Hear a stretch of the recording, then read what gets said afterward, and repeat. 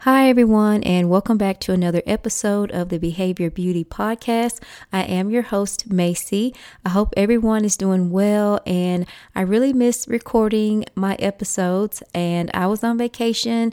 I really needed the break, but also I'm super excited to be back and doing another podcast.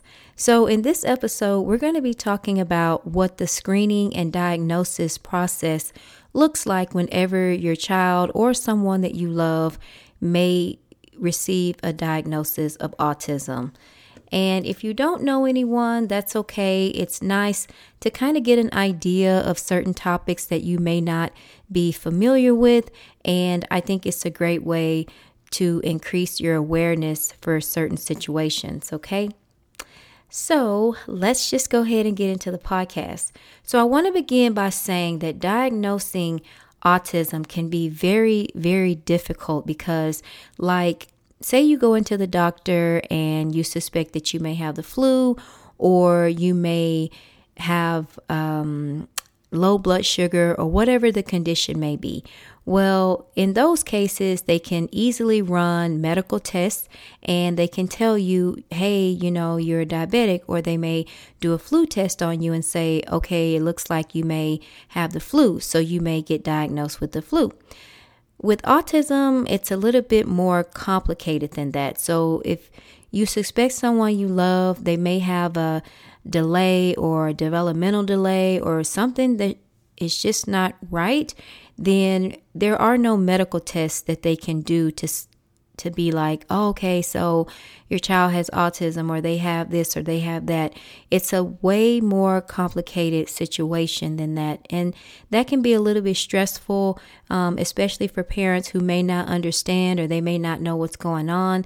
Me personally, I have been in that situation where my son was diagnosed with autism and I didn't know what the process looked like. I didn't know anything. And so today I want to talk with you all about how the process works. And so if someone you love may be diagnosed one day, or a friend or a family, then you'll kind of have an idea of what they do. So as I stated before, there are no medical tests. There's no blood tests. And so you may be asking the question, well, how do they diagnose it? And that's a very interesting question, because basically what happens is that doctors will look at the child's developmental history.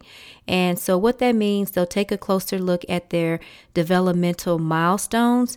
And so once they take a look at that and they see, because basically the CDC, which is the Center of Disease and Control or something like that, there is a sheet that outlines what your child is supposed to be doing at each age. So a 2-year-old is supposed to be speaking in full sentences, or they may supposed to be doing this or that. And so if your child is not doing what they need to be doing at a certain age, they're not meeting their milestones, then that can be a big time indicator. Because if your child is on the right growth and development track, then everything should be okay. So they take a closer look at that developmental history. How are they developing? Are they meeting those milestones? Are they progressing, or are they regressing? Different things like that. And so that's basically how autism is diagnosed, is that it's an extensive process. They take a look at, so say for an example, you bring your 4-year-old in and you think that they may have autism or they may have some type of delay. They're going to go all the way back until the child was first born, and they're going to ask you extensive questions, okay? So that's how that process works. So it's very important to track and keep a close eye out on your child's growth, their development, and even as they continue to age and get into their preschool years, that's even more important, because the sooner you suspect that your child may have a developmental delay or autism or Asperger's, you need to immediately get them evaluated, because most of the times those evaluation processes, they may take 6 to 7 months. Because I remember with us, Kaden went in and I suspected it, that I didn't know it was autism, but I knew it was something. We went in in March, and we didn't get an evaluation until December. So it's very important to really think quickly and to act and try to be proactive with your child, okay? Sometimes the autism can be diagnosed anywhere from 18 months or younger.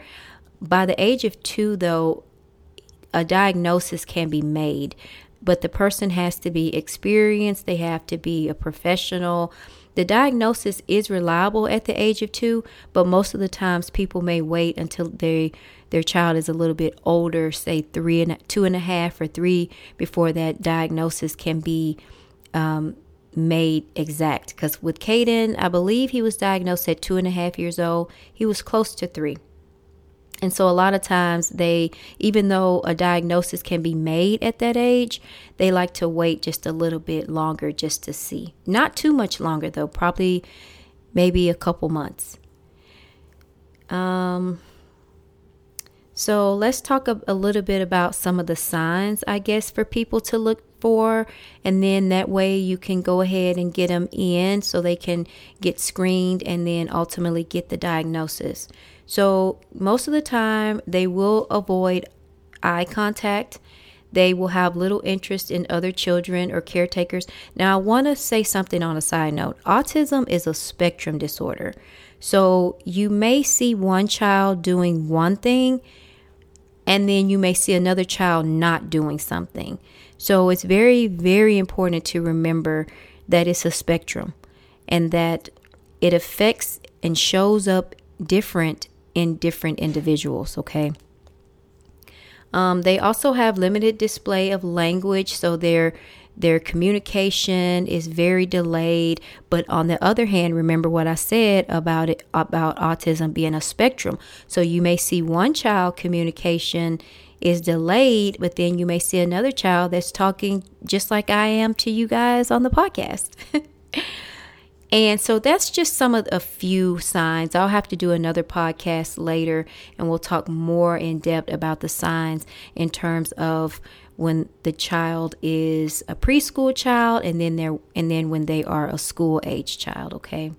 So we will definitely get into all of that in another podcast. So as far as their development, going back to that, they will definitely monitor your child over time to make sure that they are, again, meeting the milestones that they are supposed to meet before they come up with a final diagnosis. And like I said, it's a very extensive process. You basically go in, you talk to the doctor about what you've been seeing. They will, and I know for us, I remember the appointment, it was like an hour and a half long. And there was things that I had to remember that I try my best to remember. So it's very important to keep a journal of your child's development and just make a checklist, make sure that they're meeting those milestones, because that is going to be the basis of the diagnosis. And sometimes doctors, they may not believe you. You may get a little bit of pushback, but it's going to be very important for you as the parent to always be the number one advocate for your child, and just believe in yourself, believe that you can do it. I remember in my situation, it was very tough for me. It was a whole new world for me that I didn't know anything about. Okay. So to end the podcast, just remember that autism is diagnosed by the developmental history and many other factors as well. And so just keep all of that in mind whenever you go in for the appointment. There's a lot of information that's going to be taken from you.